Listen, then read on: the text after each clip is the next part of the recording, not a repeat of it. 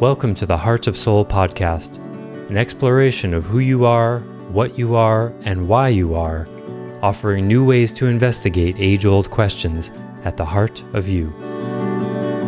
Hi, it's Joseph, and thanks for listening to the Heart of Soul podcast. Today, we begin a discussion of the 13 assumptions that Edenity's Personhood Dharma is based upon. We've touched upon these ideas mostly before, but not gone through them in this more structured and thorough way. In this episode, we cover the first 5, which I'll generally summarize, that we're emotive beings first, the 4 elements of human behavior, that there's no such thing as a negative emotion, the need we have to feel felt as children, and the architecture of the emotional body. Thanks so much for listening.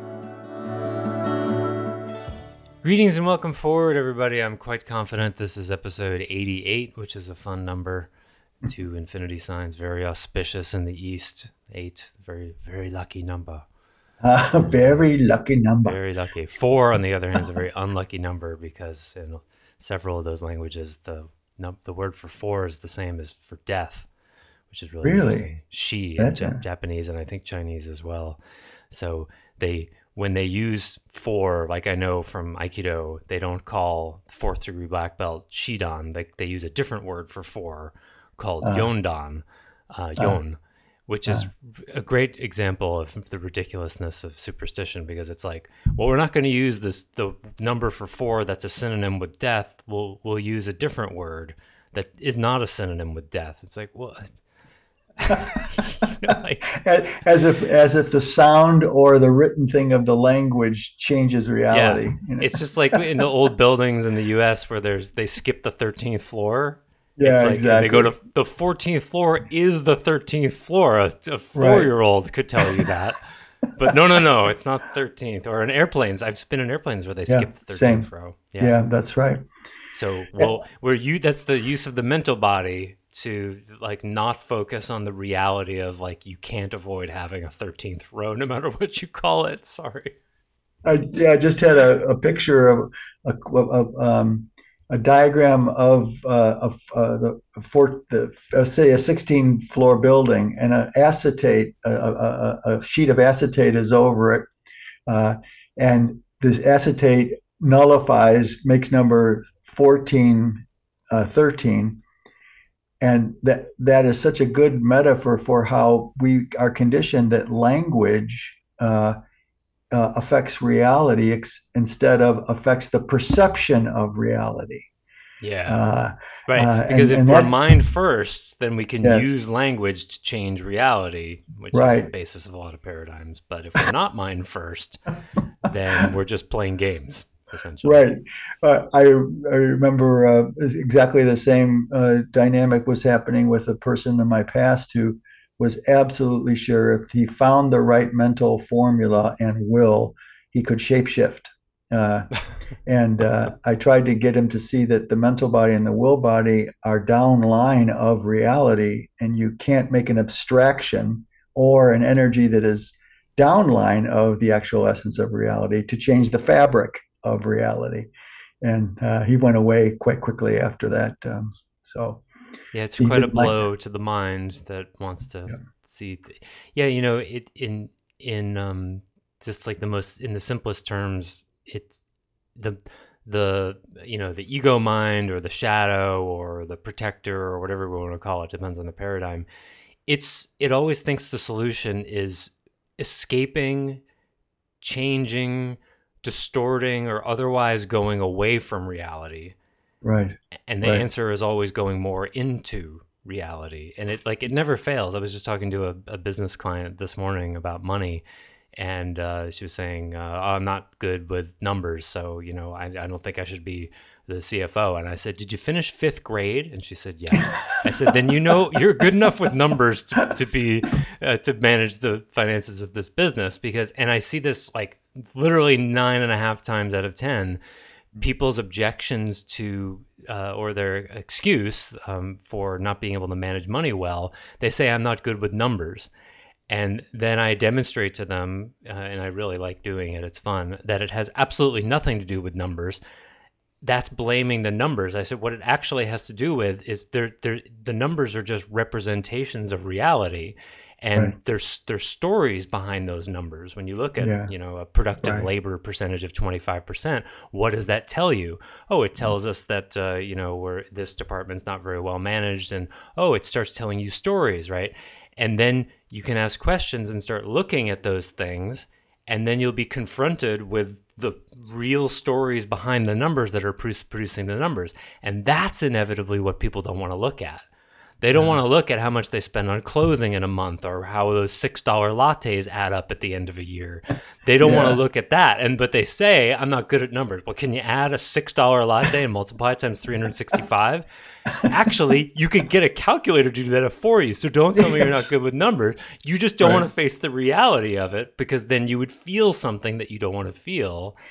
And that's really the issue. Well, what an interesting segue. Yeah. Perfectly. Want to say, Joseph, for the listeners that we're going to be doing, for the first time, a deep dive in the actual treatment protocols or dharma of Edenity in its three hoods, as we colloquially refer to them as personhood, sagehood, and sainthood. In other words, we've been talking about it and referring to it, many dozens of times. But I want to give a deep dive tutorial in how is what we do different than psychology directly? What's our process?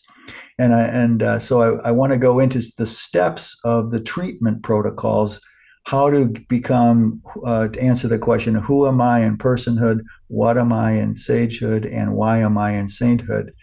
So part one and part two will probably take two parts for each hood. So the next six will be giving people an actual demonstration in a couple of ways, and I know you'll help me with that. A Of demo. Uh-oh. Okay. yeah, a demo of what it means to live into a certain moment in transmutation, for example, in personhood. At any rate, what I want to start with today is exactly the way it unfolded paradigmatically for me. What I was always aggravated, annoyed by, is that different paradigms, since we're not taught, as you said last time, was beautiful what you said, that we're not taught to think paradigmatically, that paradigms, when they're not recognized by the inceptors or the traditions as paradigms in a very specific way, they'll immediately go into, well, here's what we do, instead of here's why we do what we do first, the premises. And here's our First, they're frame for reality, such that this is why we do it. Yeah. I think that's exactly. included in that. Exactly. They go into the content. It's very annoying. So what I'd have to do after I unloaded or downloaded this paradigms framework, then I got interested in how other paradigms. I didn't look at anything before I did that. These just fell out of me, and it's annoying to have to read what they do. To then I have to infer what their paradigmatic assumptions are. Yeah, and that gets easier over time, but it's Yeah. not it's especially difficult sometimes when they're not really clear Yeah. themselves. That's right. Yeah. Like the paradigmatic assumptions of Judaism, for example, the Right. metaphysics are really quite dilute. And if Mhm. you asked 100 rabbis a lot of different questions, you might get 20 or 30 different pictures of reality out of them, because it's not quite Yeah. clear. But it's a fun skill. Like guess the paradigm from which they're coming, and then when you say, "Oh, I see," so like for example, that we're mental beings first is one of the very common Yes. assumptions behind many paradigms. Yes. And then they'll say a bunch of stuff, and they'll be like, "Oh, I see. You're making an assumption that we're at root mental beings," and they'll be like, "Oh, no, no, I don't think that," but But but they do. They they're have not to. even aware of their Yeah, paradigmatic assumptions. yeah. Anyway, it was really annoying to me. So what I want to start with today, we're going to work with personhood, which this is the order, the ideal order of transmutation. Personhood first, which cleans up the motives for then seeking spiritual accesses, deeper in sagehood and sainthood. And That I'm the sorry, I have to stop you right there. That's a really important thing you just casually said. Oh, okay. The motives for seeking spirituality, I want to underline that. We could talk for an hour just about that, but Yeah. Mm-hmm. especially with sagehood, enlightenment, but also for sainthood, if you don't clean up the personhood motives, there's going to inevitably be a hidden motive to escape your Yes. childhood wounds, reality, dualistic reality itself, the human theater, all of that. And if to the degree that's there and unprocessed, then you have a protector who becomes God realized if they do, or a protector who becomes enlightened if they do. And that is giving a machine gun to a child. You do not want to have to dig out of that mess. Oh, a beautiful way to say that. And another frustrating thing exactly about that is that now in Diamond Heart and Waking Down, these kinds of paradigms out there that employ some sort of psychological chapter to the processing, um, they they they don't really specify when they take you in there. They'll have language around. Well, you can't use this to escape. But those, when they say that, they're coming from a mental body first. The I that wants to do work is a function of the way that the body mind cathects outer experience and represents it as an inner illusory I. So that all of the I is comprised of mentality in sagehood dharmas. So they'll put language and say, well, you can't use this to escape, but that assumption alone that we're mental beings first, right, which Buddhism holds and modern empiricism holds, which is why they're best friends forever, BFFs. They're both expressly atheistic. So that's a good example of that. So what I determined I just had to do, I had to lay out the framework, the assumptions of reality. There's 13 of them, interestingly, for personhood, such that you can right away, if you read these 13 and 10 of them just completely rub you the wrong way, identity is not likely a paradigm for you to explore. Nor should we just you. call the last one the 14th, just to caretake the tristodecaphobic among our audience? I didn't even get that we were. That was a joke. I'm not sure what you mean by the 14th. We were talking about the 13th floor, skipping the 13th floor. Oh, yes. I didn't even. I forgot we were going to talk about a list of 13 things. Oh, yes. So to allay your fears, we've actually added a placebo step, which is the 14th, which is just enjoy your life at the end, so that it's not 13. He's being ironic right now, folks, just so you know, because Joseph, your field is so sincere. Even when you're ironic, sometimes I have to remind people you're making a joke. It's probably one of the reasons why we don't have 13 months, because there are actually 13 cycles of the moon in the year. Yes, but no 12. It's even, and they had to, and that's why astrologically they had to dump the Arachna. What was it? The Arachne, the spider. Arachne the spider. There was 14, but the 13th one, or the 13th one was left off when we went to the Roman calendar way back when. Oh, so anyway, there's 13 and we're proud of it. How about that? Yes. Okay, right so if we're going to go through these frameworks, and each one of these 13 aspects lay the ground for why we do what we do in the treatment protocol, in the quote-unquote emotive soulful psychological way of preparing our personhood such that we won't seek escape or atonement, to escape into the non-dual, or atonement with some divine being. That you have to be whole in a much deeper way to be ready to actually do sagehood and sainthood spiritual expansions. So, all right, first one should go pretty quickly here. We've talked about this one the most. The first assumption: we've always been emotive beings first, willful beings second, mental beings third, and physical beings fourth. This is in itself paradigm shattering. If embodied in transmutational dharma, it literally changes your inner and outer reality perceptions of reality and definitions of reality. It's never been offered before. There's a Frenchman that back in the 80s, and I forget his name now, who was trying to sell that same idea. He had it pretty well. He didn't have a dharma to go along with it. That we're emotional beings before anything else, and there's actually, this is supported by some physiologists. I think we mentioned in another podcast that we are emotively reacting. You walk into a room with strangers. We are emotively assigning plus, minus, or neutral, or dangerous, safe, or neutral to every human being in the room that you're encountering before your mind can ever catch up to it.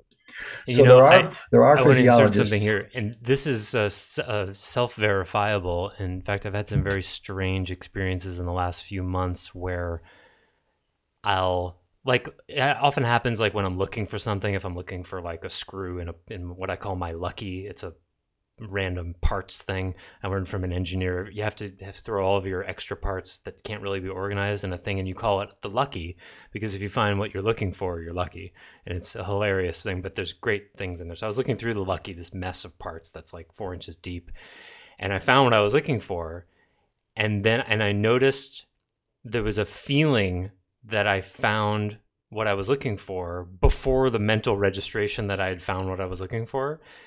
And Yeah. I've had this happen a few times. It's very strange where there's this like, there's a yes kind of like, ooh. And then my mind's like, that's the part I'm looking for. And then I feel like, I'm like, why are you saying that? I already know. But it's because the mind is like so late to the game. It seems like there's this giant gap, and I'm having the thought. Yeah. And the thought seems completely superlative or superfluous. It's like, why am I saying that to myself? I already know I found it.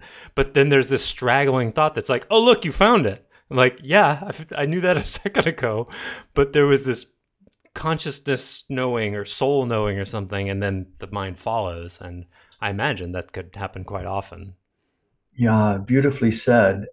And what we're talking about here is a little different than what you might think by this statement.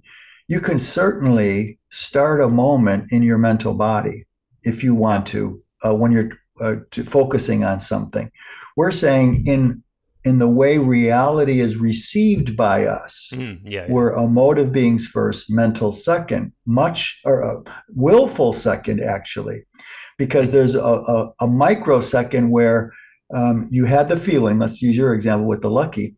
You had the feeling, and that. Then there was a micro moment where your will to pick up the piece drove you, and then at the microsecond later, the thought was abstracted. Oh yeah, this is the right one.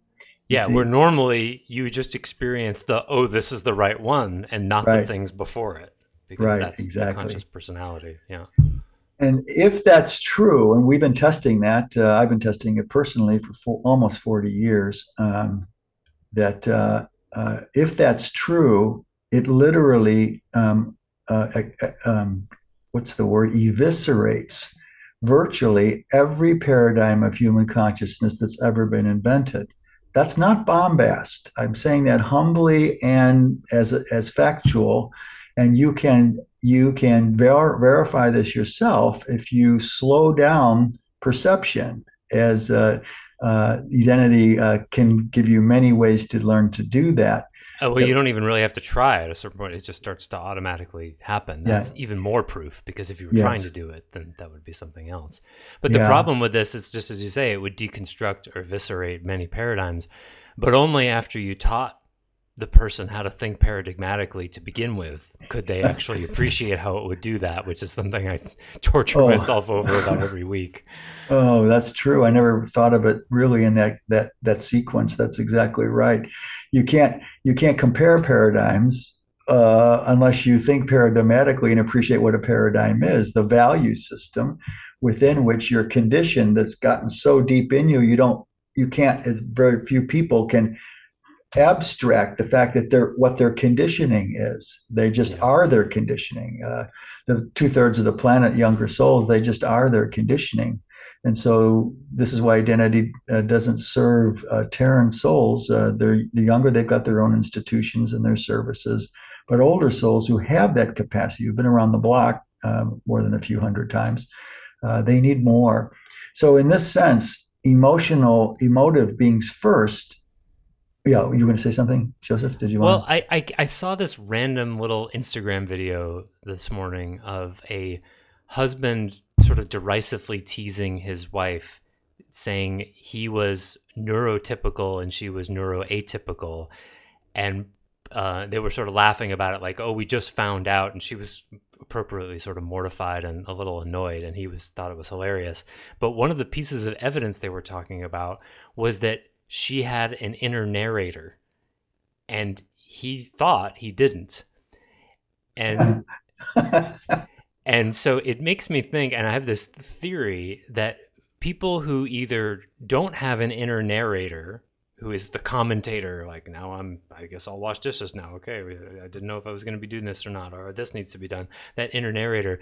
Is it that denser souls either don't have a narrator because there's just so little space in their consciousness that they just, who they are and how they're thinking is like the same thing, and so there's not space between the actor and a commentator about the actor? Do you have to be a certain level of porosity to have that?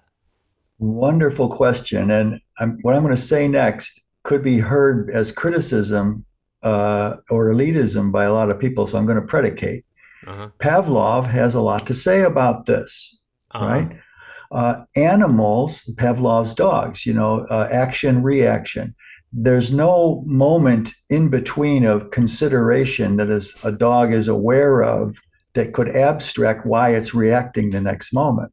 Yeah. You see, so it's the same principle. It's not we're saying younger souls are animals. We're simply saying as you begin to explore what it means to carry around all this roast beef as a downline precipitation of your soul consciousness, you've got to really align yourself with the gravitational field and the density of this universe, such that in younger in incarnations, the first 150, exactly what you just said, they're too busy being what they are to abstract that they even have a narrator. You see, and so you're right. Dense is a good word, but a slightly more heartful one is younger. So it's a function of soul experience and also soul species, which have overlap, because that's right. They have overlap, right? Yeah. So and I could tell by looking at them that the guy, quote, neurotypical, whatever that means, was, I could just read it out. Like, she was feeling a complex range of emotions and was way more sophisticated as a soul, and he was just simpler. And I could just see that. And I almost wrote something, and then I just decided that I have bigger problems in my own life to be dealing with than trying to help these people. Well, that brings up another beautiful thing, Joseph, a difficult thing. When I first started bringing this forward, one of the most heartbreaking sequelae to it was how many complex women were with simple men. Not just the result of feminism, but as a result of how many men are a little less sophisticated emotively and soulfully than women naturally. We can get into that at another moment, why that is. But once getting supported, once the woman is supported of emotional first, which is yin first. Mental body abstraction is a yogic thing. Willfulness is yogic, and the physicality of behavior is yogic. But notice all of this. If we're emotive beings first, emotion and identity is yinic. As soon as they got verified that was their natural being, that men just, in a large percentage, just don't get. I was presided over so many breakups of complex, soulful women with simpler men, so much so I wrote a song on the piano one day about how hard it is for a woman to say goodbye to a man they love, but is just not on the same consciousness wavelength as they are. It's heartbreaking. Yeah. Uh, so, in this sense, women have the leg up on it because yin, in our cosmology of things, yin pre-existed yang, and that's another story we'll tell in Sainthood. Well, we have another, it's a great opportunity to insert yet another enormously bold claim about identity, and that is by virtue of this principle that we're emotive beings first, unless a paradigm holds that we're emotive beings first and emotivity is yin, without Yes, that, the paradigm is by definition patriarchal. yes. Oh, nice. By definition, Even could be. feminism. Yes, and of course, feminism became yongically Because necessary. if it's mind or will or energy first, those are Right. yang. It's going to automatically make yang better. It's going to downline make men better, or the woman has to become like a man, as in feminism. Now that the degree of that patriarchy can differ in Sure. different paradigms, but incontrovertibly, if it's not based in emotion first, it will be a patriarchal based system, That's which a is bold why, claim. Yeah. yeah, that's a bold claim. That You don't means have to identity agree is with the it only non patriarchal paradigm that we know of in the world. that we know of at the moment, Yeah. because not just because of these premises, but because it has we built a dharma, transmutational dharma, based on these principles. A lot of people will have a lot of pictures, and great leaders will have pieces of these premises, but not the transformative or transmutational dharma to actually work it. So you embody it instead of just not. Oh, that feels right. How do Mm. you embody it beyond the mental body? That's the thing here. See? Okay, I got to insert a story there now. I'm sorry, it's going to take us forever to get through these 13, but I talked to a guy I met on LinkedIn yesterday. Lovely guy, just passionate and driven, and originally a scientist who got into the Enneagram. That's how we connected on LinkedIn. And he's in India, and I just thought, yeah, let's see if we can chat and learn about some stuff. Turns out he's a big fan of not only the Enneagram, but J. Krishnamurti. And Uh-huh. he's like, I've read everything J. Krishnamurti has ever written, and just a really good student. And at a certain point, I was like, so have you ever meditated? And he's like, yeah, I tried 2 or 3 times. It didn't work for me. And I thought, like, inside I'm going, Oh, okay. oh Yeah. So God. I had this intuition. I'm like, I think this guy's psycho-spiritually book smart, but I wasn't sure. So that's why I started asking questions about what he had practiced.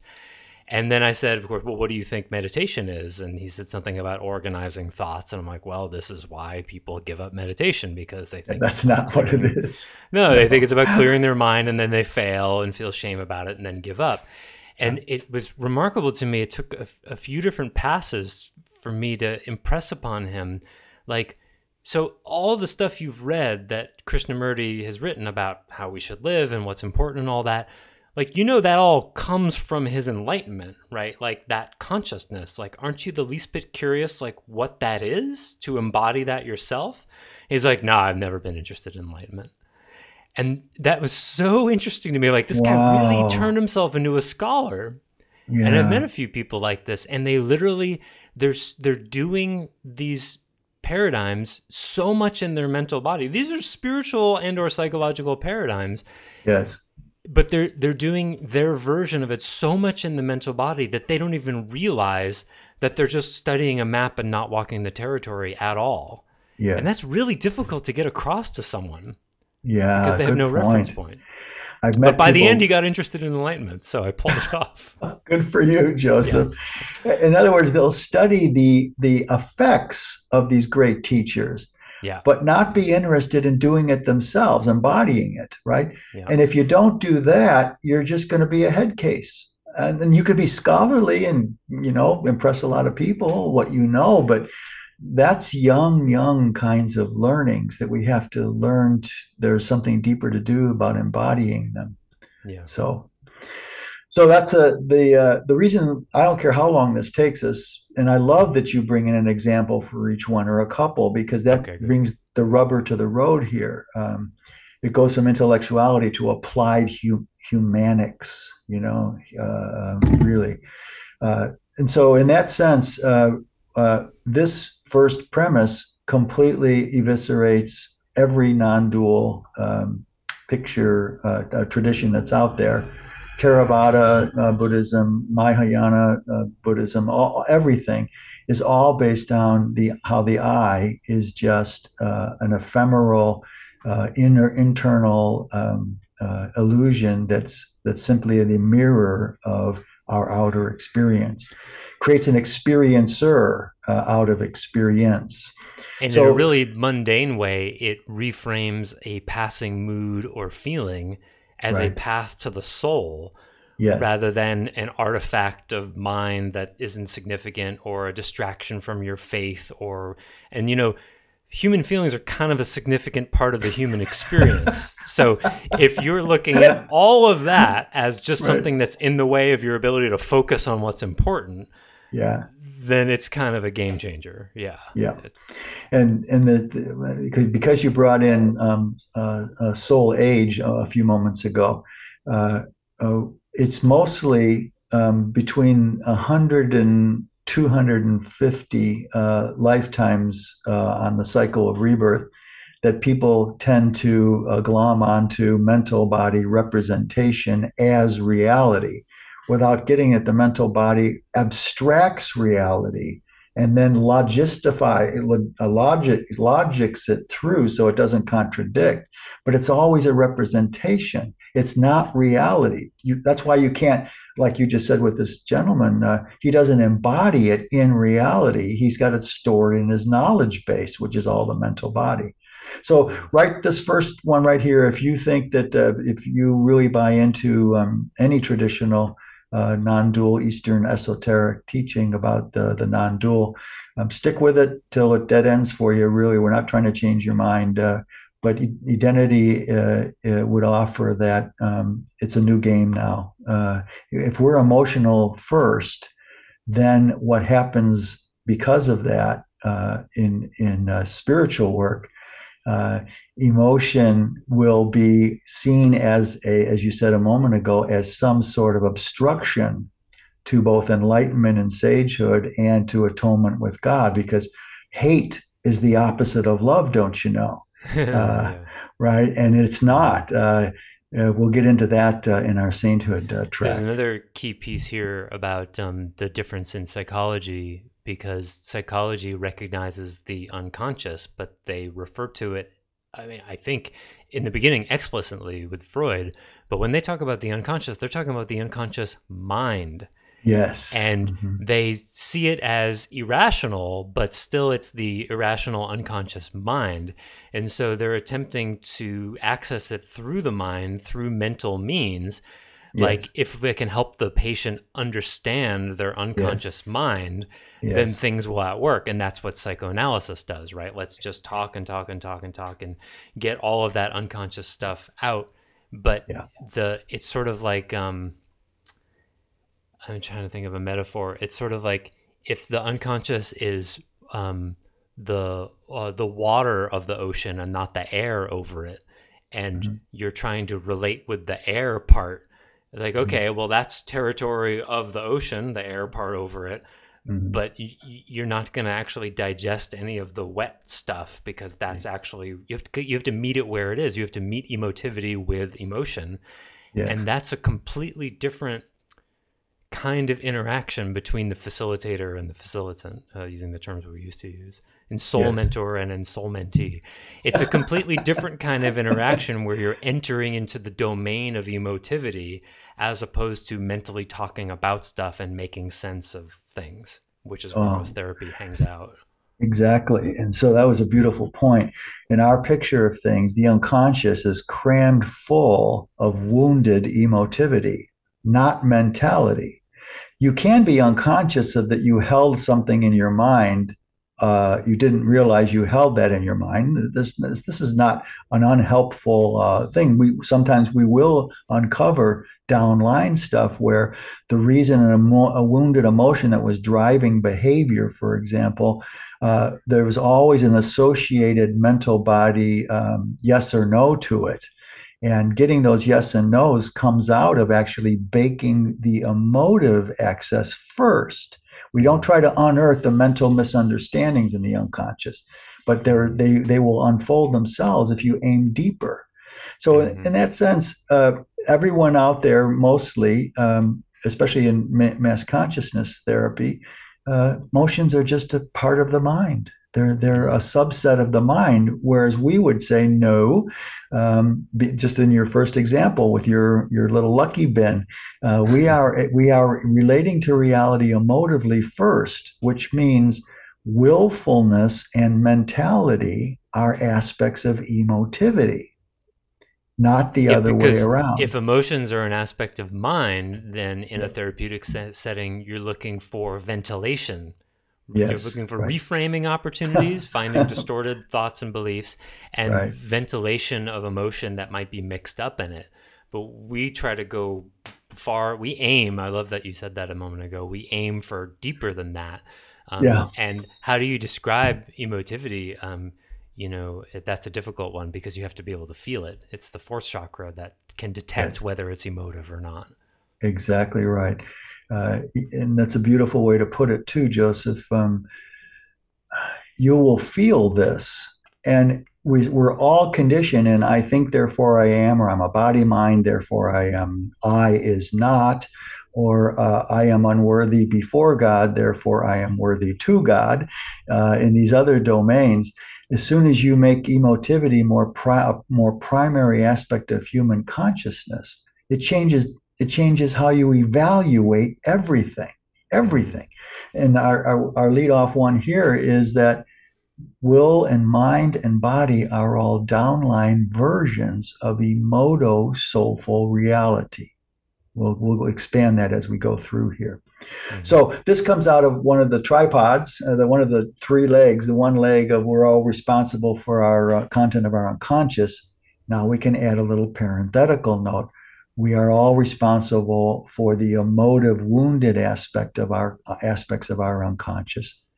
And so that's number one. If that we could spend a whole podcast on each one of these. I want to try to get through at least half of these today. All right. But the next one flows right out of this. That all human activity is comprised of four elements Oh in wait, so you order. said, oh no, you said the first one is emotive, where emotive means first, and we're responsible for the contents of those. That you're putting those two together.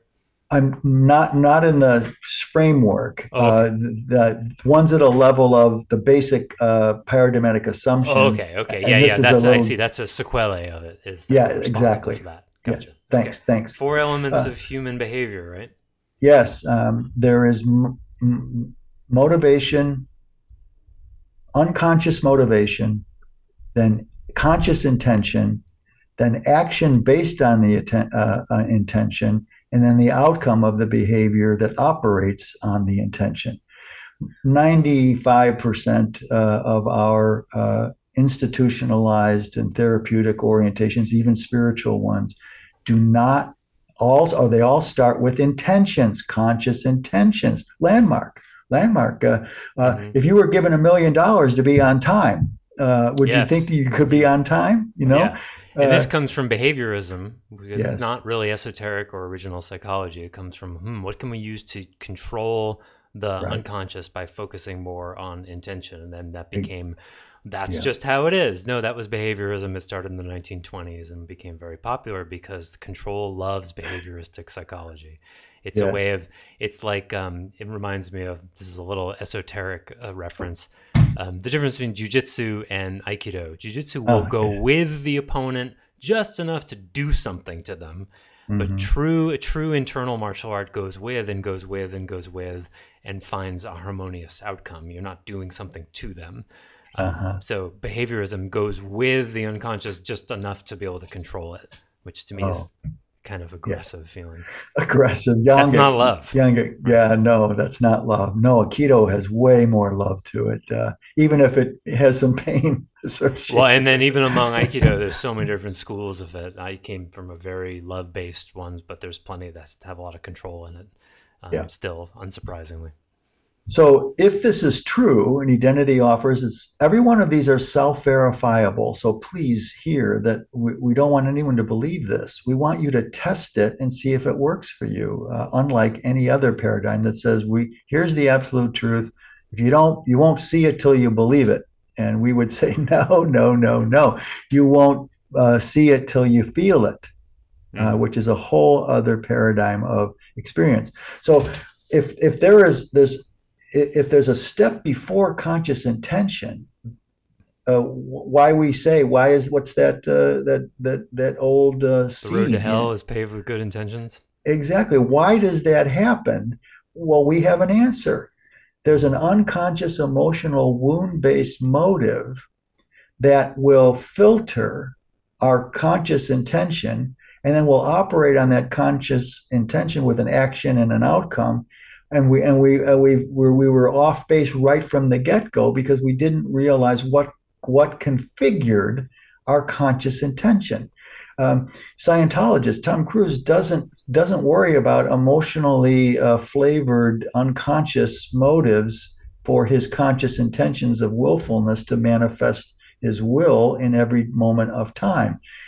So there is a beautiful example of a pseudo spiritual teaching that is actually just based in intention. And then using will, which is not even our primary aspect of consciousness, to create outcomes that fulfill your own goal, which is also configured by our unconscious motives. In other words, if we never got fed in childhood with real bandwidths of love, we are constantly going to be trying to manifest good moods, good feelings. We'll get to happiness later on in the podcast. We'll try to control our ways to our desired outcomes, and that Scientology is that on steroids. Tony Robbins on steroids. It's all about your intention and then putting all of your will and mind behind your goal. And sometimes when I'm introducing this to people, I'll say, so tell me about a time when you had an intention, a very strong intention, and it didn't come to fruition in outcome. Or, you didn't take the actions, or you did, but it didn't get to outcome. How did you explain that to yourself that didn't happen? Yes. And what you inevitably hear is a bunch of excuses, the most responsible of which is going to be like, I wasn't committed enough. Yes, right. And then it's like, well, why not? Right? Mm-hmm. So in the domain of intentionality, that their hammer is will. So it's like if something gets in the way, then I'll just double down on my will a little harder. But in Landmark, and I imagine in some of the other similar paradigms, they'll do this thing where they'll sort of dip lightly into the unconscious. Like if there is a thwarted intention, what Landmark would say is look for the inauthenticity. Which would be like, was there some hidden inauthenticity in there? Like, I was afraid of failure, or I was resenting this person, so I didn't want it to succeed.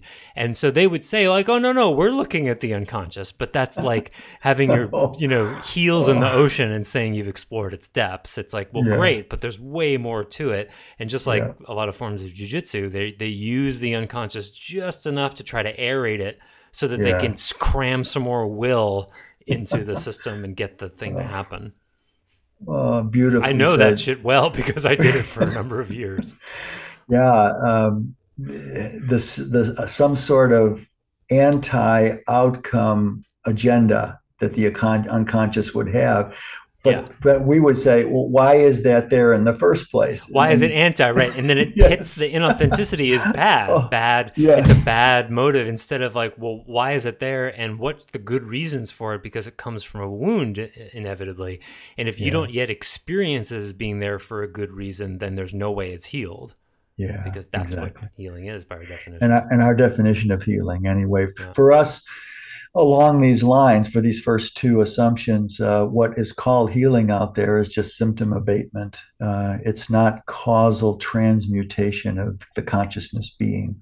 And so that's good for younger souls. When I was unfolding this in the 80s, when Tony and his running over hot coals was all the rage, these people are proving to themselves that they can bear it. They can accomplish, they can overcome, they've overcame a fear. and all only people who are insecure in their emotional self-worth would need to prove that to themselves, which is fine, okay. Right. But One of my I wish that favorite was made quotes. patent.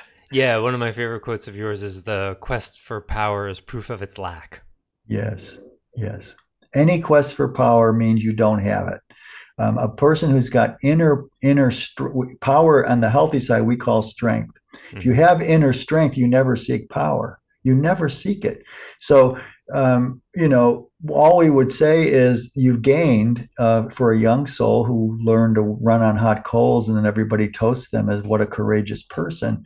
They're just so young that they don't realize how deeply sophisticated our capacity for consciousness is, and they're just they're just surfing on this on the surface of their own souls when they do that. The seeking of power is proof of its lack, and the orange man, of course, in our present day is the perfect metaphor for that. So unconscious motivations Well, are both of our candidates at what are they, 79 and 82 or something? Like, something like I think that. about Yeah. that almost every day. Like, you know, I've been wanting to write a blog about this. Like, can you feel that in Trump or Biden, that their desire to have perhaps one of the most difficult jobs in the world, certainly one of the Uh-huh. most important, is certainly in the country, is it coming from a cup runneth over dynamic where they just, their lives are so together, they just are moved to serve, right? And they're wanting to work, and then compare that with like Patrick Stewart, who still was Uh-huh. playing Jean-Luc Picard at 82. And Yeah. so it's not about an age thing. You can No. feel that he loves what he does and he doesn't want to stop, and he can still do it well. And that Yeah. is not the case for Biden or Trump. They're No. not moved by their own, soulful expression and wanting to share themselves with the world. You can just see it. That's not what's going on. I saw. I'm really sorry. My brain has been racking since you started this line.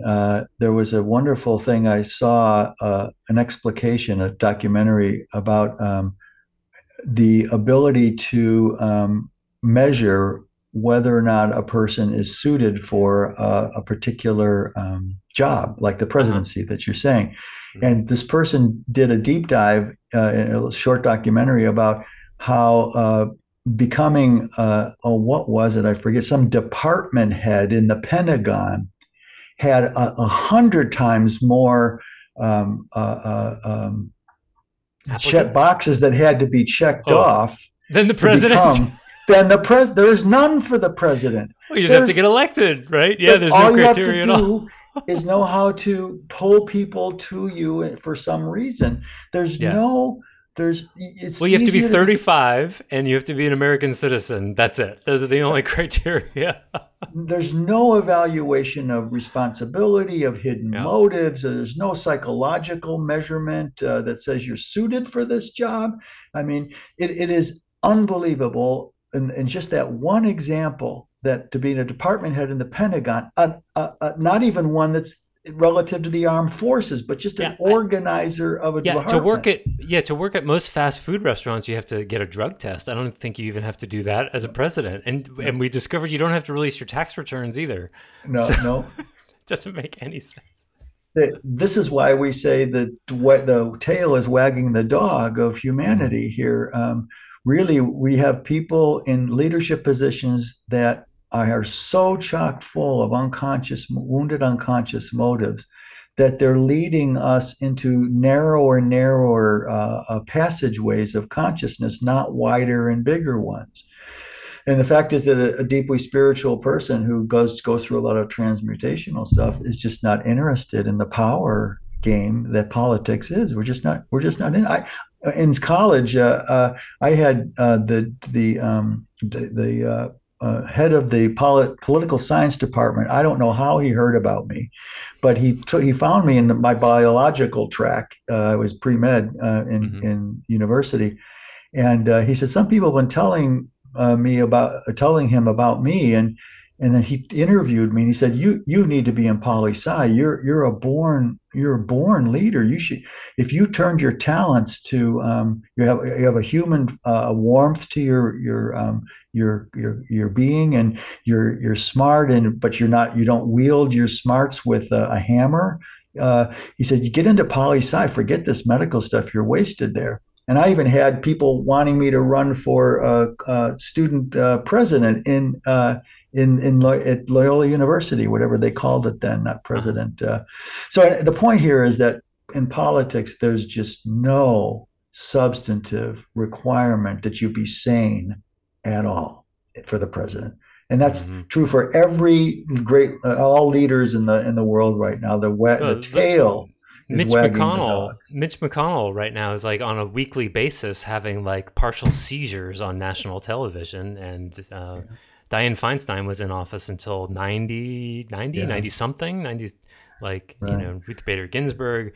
It's just the transparency with which these people are motivated by power rather than service is just, it's embarrassing. It's embarrassing. And I think was it Nikki Haley who, don't even get me started, but she said something like the presidency is like with these two guys in one way is like a perfect example of a retirement home, where they're actually not really suited. Their cognitive abilities and critical thinkings are all backwards, and so it's easier to get an office job at the Pentagon than it is. You have to go through way more evaluation than virtually nothing. Harder, you mean?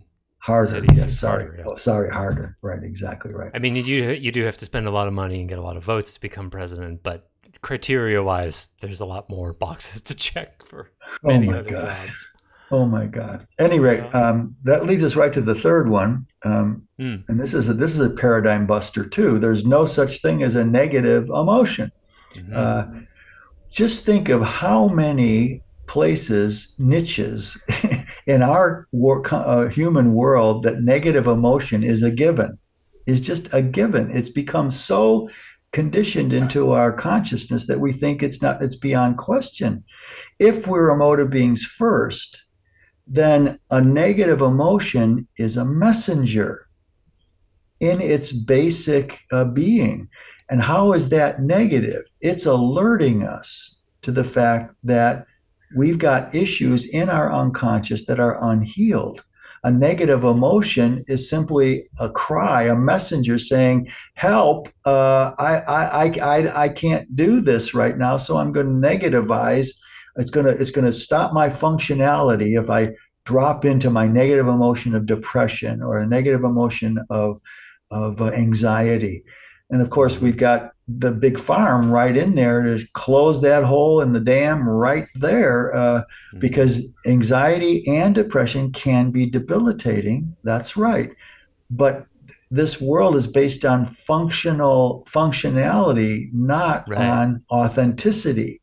Right. And it's so fascinating too, because there's just such all it requires is a little bit of nuance. Like, if your posture is bad and it causes headaches, is the headache bad? Like, it feels bad. Yeah. But does that mean it's essentially bad, right? Back to essence, form, and expression. Exactly. In expression, it's not nice to feel. You don't enjoy it. But it's a message that is telling you that you should do something about your posture before you've cause long-term permanent damage to your spine. Yes. So in essence, it's good because, like you said, it's a messenger, and that's such a simple thing to do. Like, is a cramp bad? It's telling you maybe you need some more minerals, or you need to take a break. Or eye strain, is that bad? Maybe it's telling you need to take a break, or that you need glasses. It's just, we go so quickly to, if it feels bad, that's bad, get rid of it, mitigate it, do something to it, rather than to get curious. Yeah, and the one metaphor that really captures all of that is the bellyache, right? Thank God we have stomach aches to tell us something is wrong. Say it that way, right? Yeah. And Edenity goes one further in this worldwide illusion about negative emotions, and that is that only a child thinks something is bad if it feels bad, or good Right. if it feels good. Only Right. a child is that. So just because it feels bad, it's a good thing that rehab from alcoholism feels bad. It's good because you're recovering. You're recovering. So anyone that if adult can't see that sometimes feeling good bad is a good thing, and sometimes feeling good is a bad thing, like an addict, Right. talk to someone who's on heroin, they feel great, but that's a bad thing. So why are we stuck? And Identity can answer this question. Why are we stuck in childish, not childlike, childish states of consciousness? Because we've got unhealed children inside us, Mm-hmm. not just the old 70s and 80s inner child paradigm. That's not what we're talking about. But we have young aspects in us that are wounded, and when they're wounded, they are stuck. And so, if an adult says, if adult orients to, if it feels bad, it is bad. If it feels good, it is good. They're just trumpeting the fact that they're emotionally about 8 years old, I was or once younger. one of the last Facebook debates I engaged in years ago was when someone, a colleague of mine, posted something, and somebody wrote, I forget what it was, but they wrote something like, looking at this aspect of reality in this way makes me feel powerful, so that's what I'm going with. And I just couldn't help myself. I said, so I Oh, just sort of, I did the reframe. I oh, was like, so if it makes you feel good, then that means it's true. Like what about how an addict feels? Like that's their yeah. feeling too. I got dog piled on so fast. Like literally 25 people were like, seems like you need to be right. And why are you, blah, blah, blah. Like I get so much so that I actually had to have a conversation with the colleague about like, dude, why didn't you step in here? And he's like, that's Yeah. none of my business. And one of the commenters, or I think maybe the original commenter, was his wife. And she got really nasty with me. And at one point, I'll never forget this because I knew it was the end of that conversation. He said, well, she's my wife, so of course I'm going to take her side. And I was like, Oh, what? What? Really? Is that how committed you are to truth? Like, so if she's completely wrong, you're still going to take her side because she's your wife? Thanks. Yeah. It's like, that was when I was like, that's it. No more debates on Facebook. I'm done.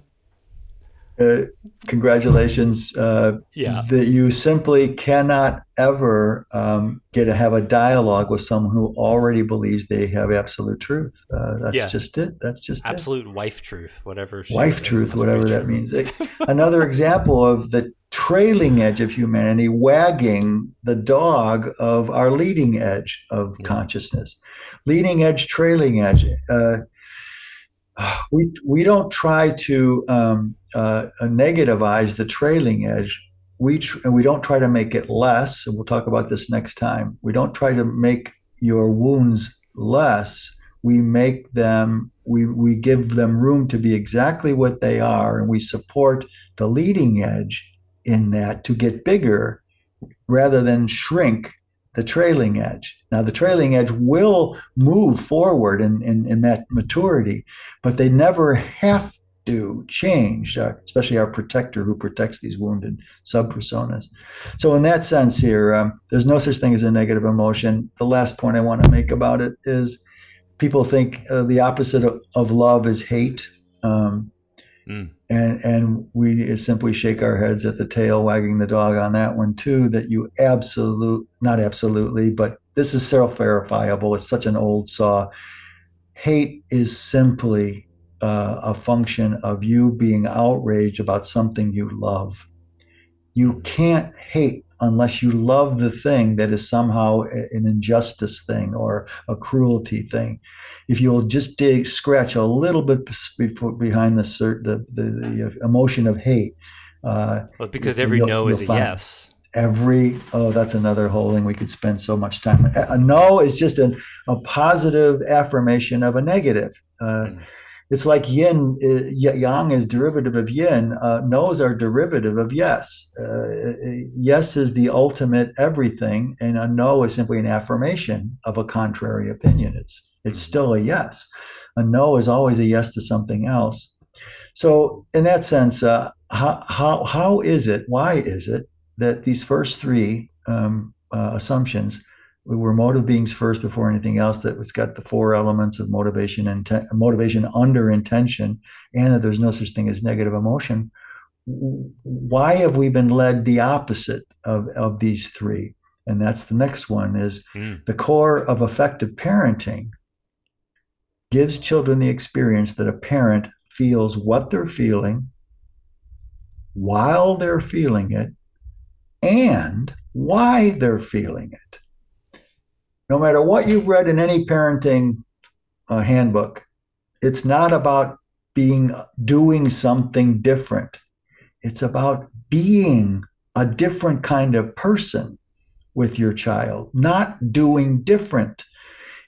All a child needs, if we are emotive beings first, children are the most pure versions of emotivity. Before they ever acquire, let's just go developmentally, before they ever develop the mental body in their from infancy on, they are emoting every single moment. And that's Why? experienceable too. About a year into EBE when I first started, I had the first experience of an infant. I just felt the love that they were from like Yeah. 10 feet away. It's like a breeze. You just feel it in Yes. your heart. Before Oh, that, I did not. It took me a year of work to experience that.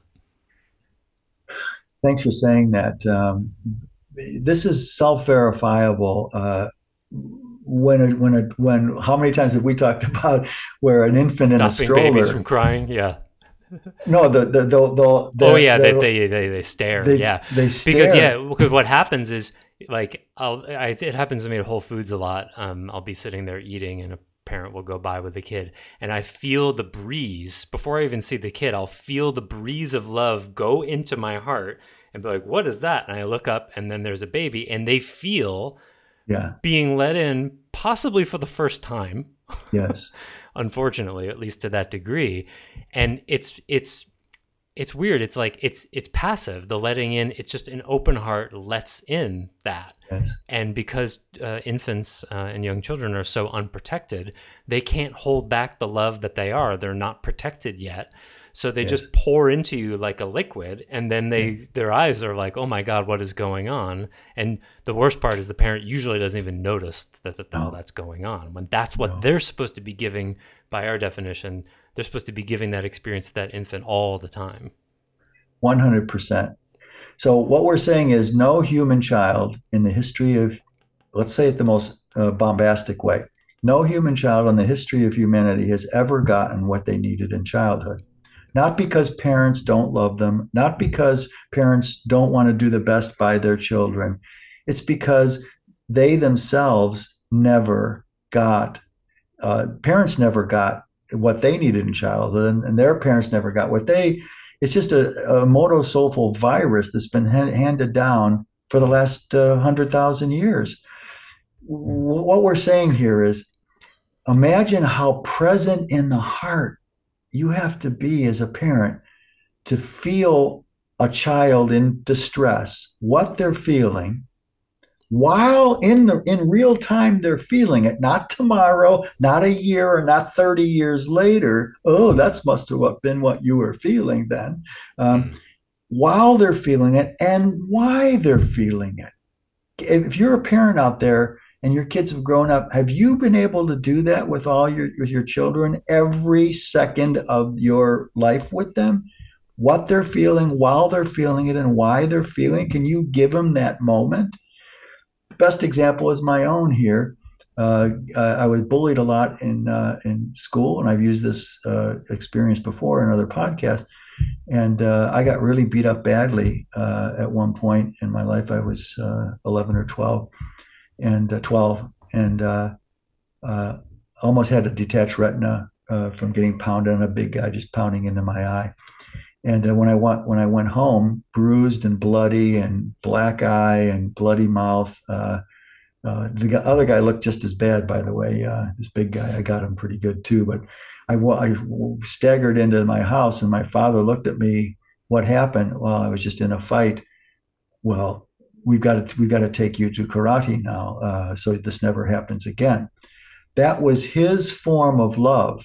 So did he love me in that moment? Yeah, he didn't want to ever want me to get beat up again. But what I needed in that moment was, wait, what happened? How did the fight start? Well, I said this and he said that, and there were girls watching us fight. And after he was bigger than me and jumped on me, it was really, I really felt ashamed in front of girls to get beat up by this dumb guy, this gorilla. Uh, and so what I needed in that moment, no, my parents did not ask me, well, how did that feel to lose a fight? I had many fights before where I won the fight, but this one was the first one I ever lost. And they didn't, my father went right to solution, thinking that was all he could do, bless his heart.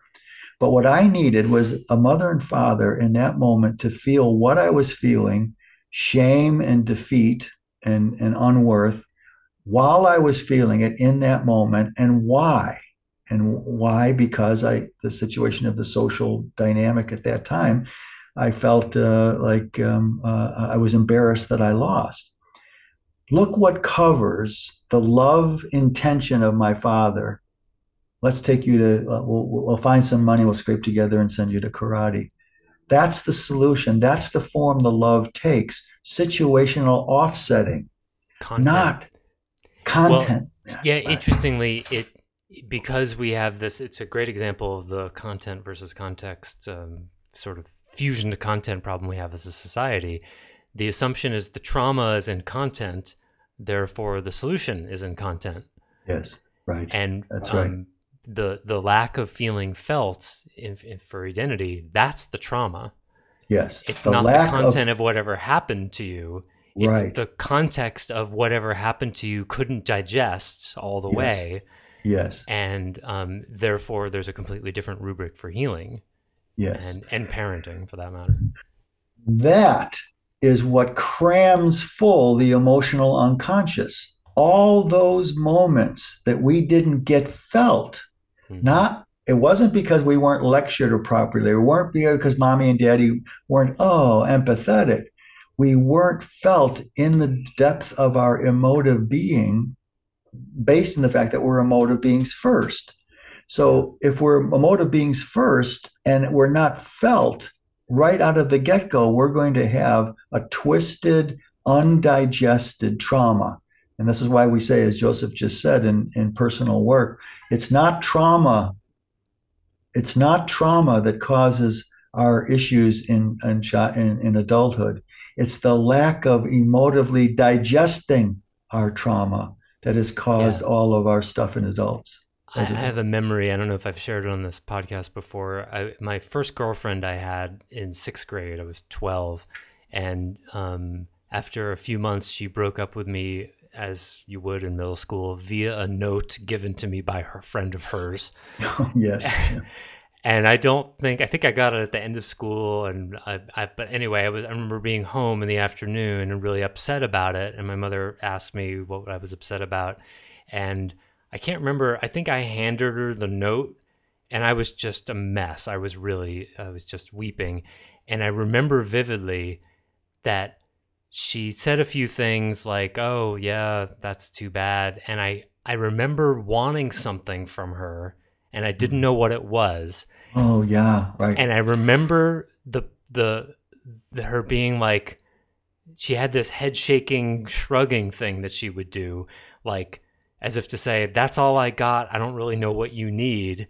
And I vividly remember that because I felt it. It was like, oh, that's the last time I'll bring any tears to my parents. Like something closed in me in that moment where I was adult enough to realize there's something that's supposed to be happening here. I don't know what it is, but it's not.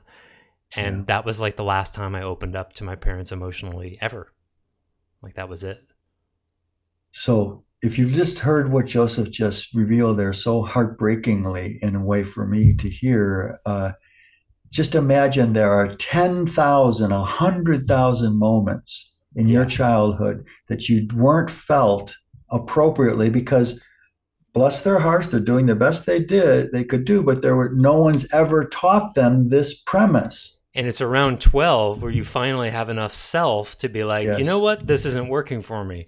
Prior to 10, you Right. keep trying Yeah, you just keep trying. because Yeah. you don't have a strong enough protector or a sense of self. Certainly in the first 3 years, you don't even realize, well, in the first 3 or 5 years, you're bringing that emotion in order to land. And when it doesn't, it's not just neutrally unpleasant. You blame yourself for it. Yes. Because the bad feeling of that and your own badness become one thing. And so it takes all the way to 12 before you go, yeah, I guess I can't really relate with my parents. And then we think, oh, well, I've decided that's a self-empowered thing to think. I'll just not throw my pearls at swine and I'll be fine. Yeah, you would be, except for in your unconscious, you've been trying that for 12 years. And now you've only just realized that it hasn't been working and it's all still stored in your unconscious emotivity, unfortunately. Meaning everything that Joseph just said is still pivoting on our first assumption that we're emotive beings first. Right. What we are talking about here is only made patent because of that assumption. If you define the essence of human consciousness differently than mental, physical, or willful, you've got a whole other reality of human consciousness that unfolds itself to be self-verified. And Joseph, this is so wonderful. These 13 premises, I used to do a Friday night, a whole day Saturday, and a whole day Sunday seminars just on these 13, Mm-hmm. and have people in the audience bring examples and to help them uncoil what this assumption might mean for them or should have meant for their childhood, for example. So this is what we mean by the emotive unconscious. It's chock full of hundreds of thousands of moments, 100,000 moments, let's just say, where you were not met in your heart by their parent, no matter how much they loved you. That's just not in our world culture, this kind of definition of love. And if this doesn't happen, let's go to number 4. We're going to do 9 podcasts here, 3 for each hood. I thought that was for the feeling felt thing. I thought that was number 4. That was for, I want to go to 5, Okay. just to mention it, and then we'll build on it next time. Okay. If you don't have parents that feel what you're feeling while you're feeling it and why you're feeling it, and so bond at the level of heart and by extension soulfully with your child, then what's going to happen, your emotive body wounding, which is going to be shoved down into your unconscious by a protector, which we'll talk about later, is going to take the form of conscious and specific narratives in your emotional body that sort out in a developmental sequence with correlating protective defenses as the architecture of our unconscious shadow and unconscious motivations. Those developmentally, I'll just want to name them, and we'll go into what it means next time. And that is that first, if we're not felt what we're feeling while we're feeling it and why we're feeling it, we are hurt. We're hurt. There's pain. There's pain. If those moments keep happening, then what happens, what the hurt unfolds into is anxiety, because you're going to be anticipating the next moment of hurt. Now, if you keep anticipating the next moment of hurt and they keep coming, in spite of you're anticipating it, yep, oh, there it is again. There's another one. When you've got compiling unprocessed hurt and anxiety, this is rage. This is where rage comes. It's the terrible twos. The hurt and anxiety are already happening from birth until age 2. You're going to call that rage, not anguish or anger? Anguish or anger is the healthy version of it, where I'm calling the wounded version of it rage. Okay. That's just to make that clear. Okay. But you use hurt and anxiety so far. Yeah. Okay. Yeah, hurt and anxiety is going to compile to acting out the terrible twos, which is rage. That's what I mean by rage. It's an acting out. The terrible twos are not just because the child is frustrated. There's been so many hurt and anxiety moments that the only way to communicate something's bad going on in here is rage, the energetic of rage, the tantrum.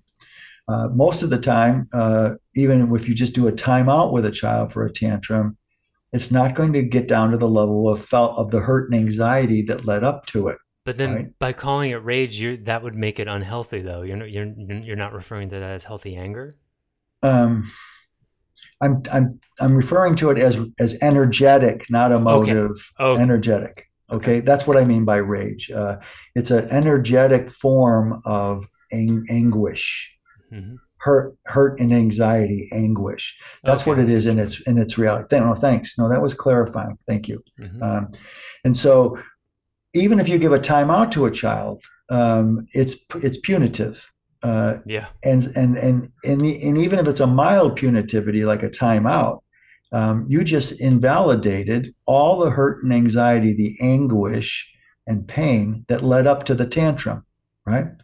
So, but that's just the best parents. The medium parents punish you for tantruming or talking back or Rage sassing, back at you. Yeah. rage back at you, and that's where it get all mixed up. The healthy tantruming of energetics, you acquire the rage of the parent goes in there at the same time, so it gets all mixed up. Well, this happens over and over again. Almost done here in the sequence, over and over again. Eventually, by the time you're 11, 12 years old, you've learned to repress, act nice, make mommy and daddy like you, not dislike you, not punish you.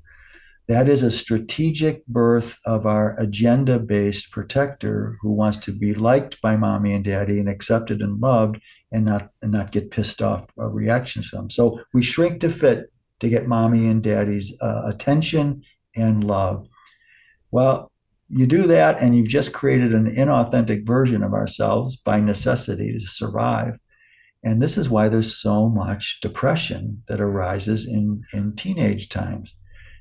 Depression is the repression of healthy anguish, or the energetic acting out. It means you've tried everything. You even shrunk to fit to get mommy and daddy's love and attention. It still doesn't work. You still don't feel felt by them.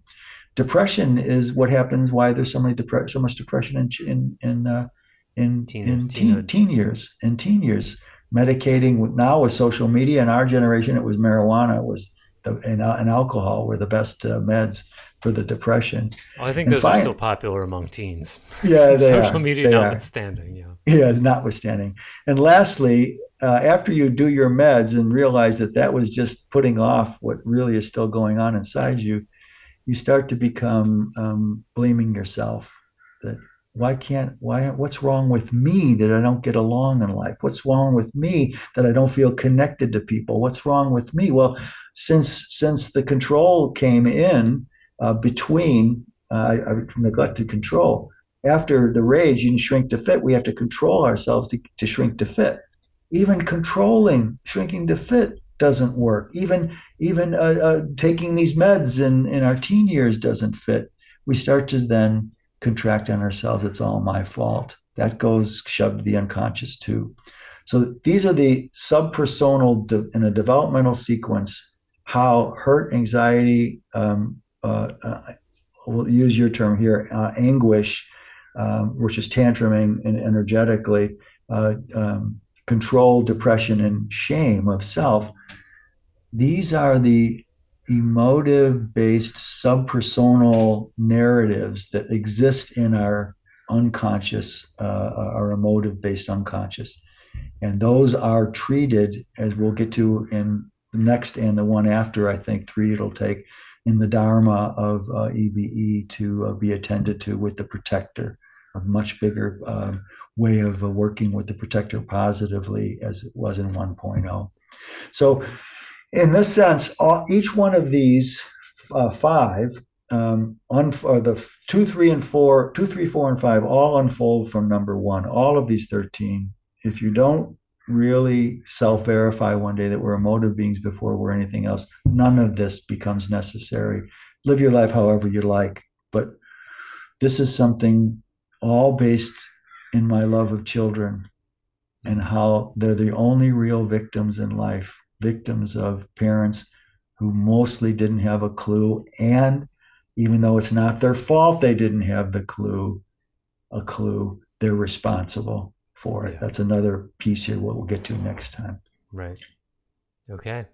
So we're a third of the way through, more or less. Not bad. Not bad. I'm glad we got to give them their due depth. So we'll continue this list next time.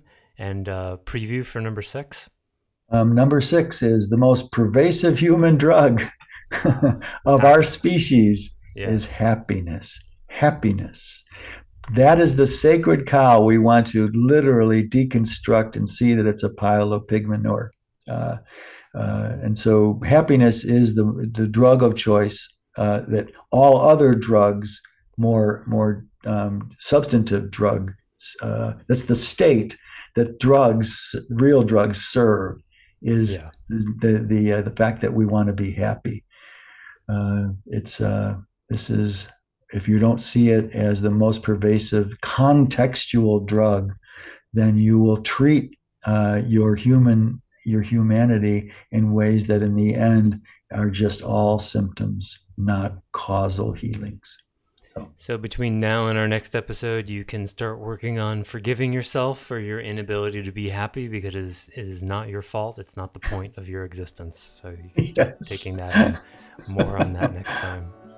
Righto. Thank you, Stace. Thank you, listeners. Until next time, we wish you well on your journey. Thanks for listening to the Heart of Soul podcast. To learn more about Stace Barron and Edenity, please visit edenity.org. To learn more about Joseph Shapiro, visit clearandopen.com. Until next time, we wish you well on your journey.